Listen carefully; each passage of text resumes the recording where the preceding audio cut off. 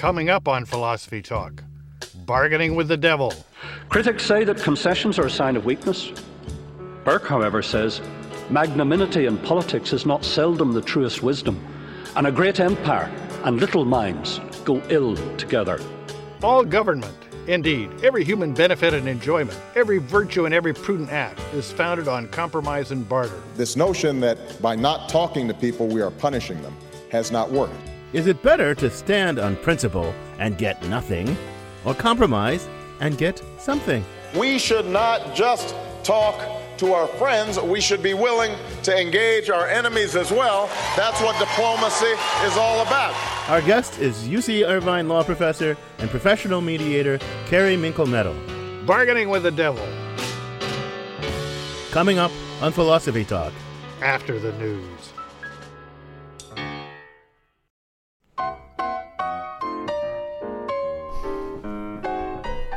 Welcome to Philosophy Talk, the program that questions everything. Except your intelligence. I'm John Perry. And I'm Ken Taylor. We're coming to you from the studios of KALW San Francisco. Continuing conversations that begin at Philosopher's Corner on the Stanford campus. Today, bargaining with the devil. Well, Ken, bargaining with the devil, that's a catchy phrase. What it's supposed to bring to mind, I think, is the issue of bargaining and compromise. That is, the moral issue of when and about what one should bargain and compromise. Well, John, it's clear that bargaining and compromise are just essential for individuals that are a part of any social group at all. I mean, and nations that share a common world. No one gets their way all the time, except maybe dictators, but probably not even them. But is it appropriate to compromise when you were right about something, when you're clearly right about something,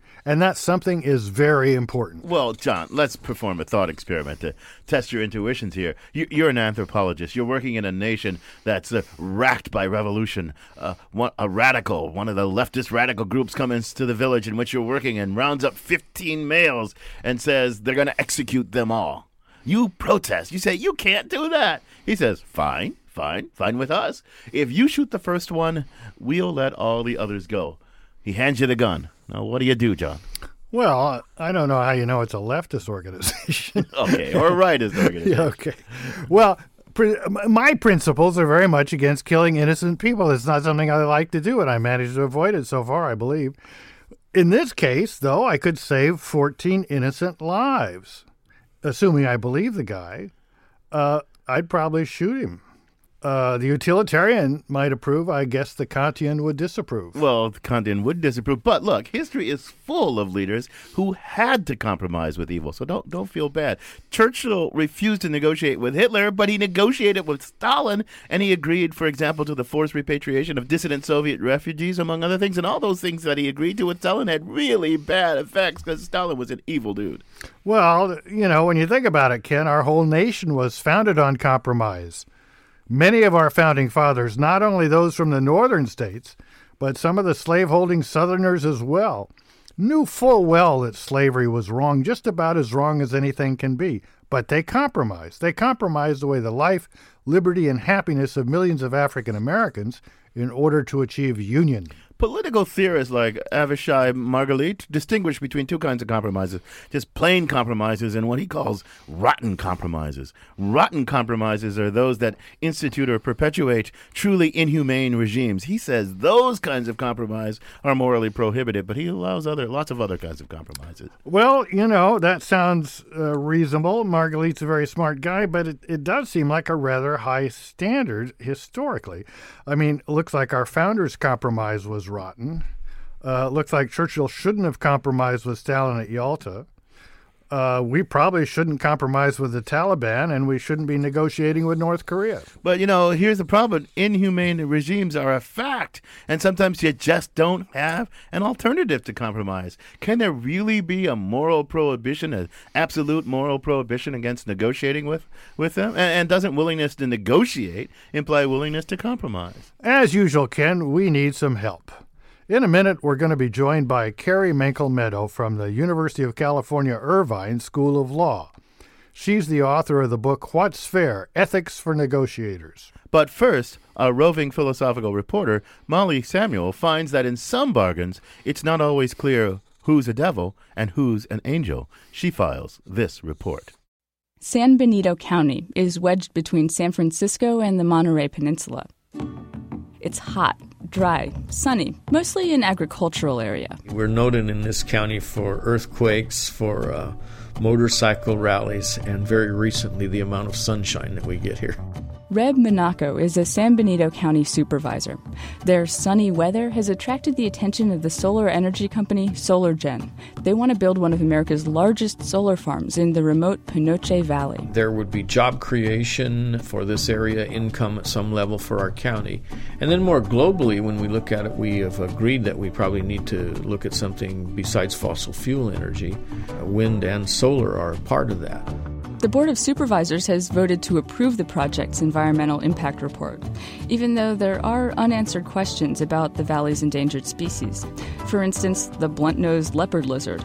This species of animal is relatively rare, but no one really knows what the impact of solar panels will have on their breeding, and I believe that we need to move forward carefully and monitor that. I'm not opposed to saying, yeah, that's a valid way to find out. Yeah, does that make sense? No. Ron Garthwaite owns the Claravel Dairy in the Panoche Valley. He does not think the solar farm is a good idea, and he definitely doesn't share Monaco's view that they can always fix problems as they go along. I mean, it's like, we had to destroy the valley to save it. It's that kind of mentality. These are our calves. Garthwaite's dairy straddles the main road through the valley. His house is nestled between fruit trees, a vegetable garden, and a pistachio orchard. The calves live in a pen by the house, and across the street, cows eat hay behind the milking barn. So would you be able to see the solar? Yeah, be right back there. Garthwaite points across the valley. It's about 5 miles wide here. He says he doesn't trust SolarGen to make good on its promises to protect habitat and farmland. But he also doesn't think the San Benito County Board of Supervisors has necessarily made a deal with the devil. He does think they've made a deal at the wrong crossroads. Obviously, solar's good. Who can argue about it? But where you put solar is a whole different thing. It's ridiculous. There are innumerable areas that have no endangered species, no ecological value, no agricultural value, no value whatsoever. In San Benito County, people who support renewable energy are finding themselves pitted against people who want to protect endangered species and small-scale agriculture. Alex Levinson of the Sierra Club says it's new territory for environmentalists. We have historically had relationships with a number of industries in which our primary posture was oppositional to them. With the solar industry, we wanted to succeed. The key for the Sierra Club is to find a balance. Support solar, but not bad projects. Protect endangered species, but try to find ways to compromise. There are going to be projects, many projects that we're going to strongly support, and there are going to be some projects we're going to oppose. And there are going to be lots of projects where they start out with some problems, and we can help improve them to a point where we can support them, or at least say, they've gotten to a point where we're not going to use our resources to oppose them.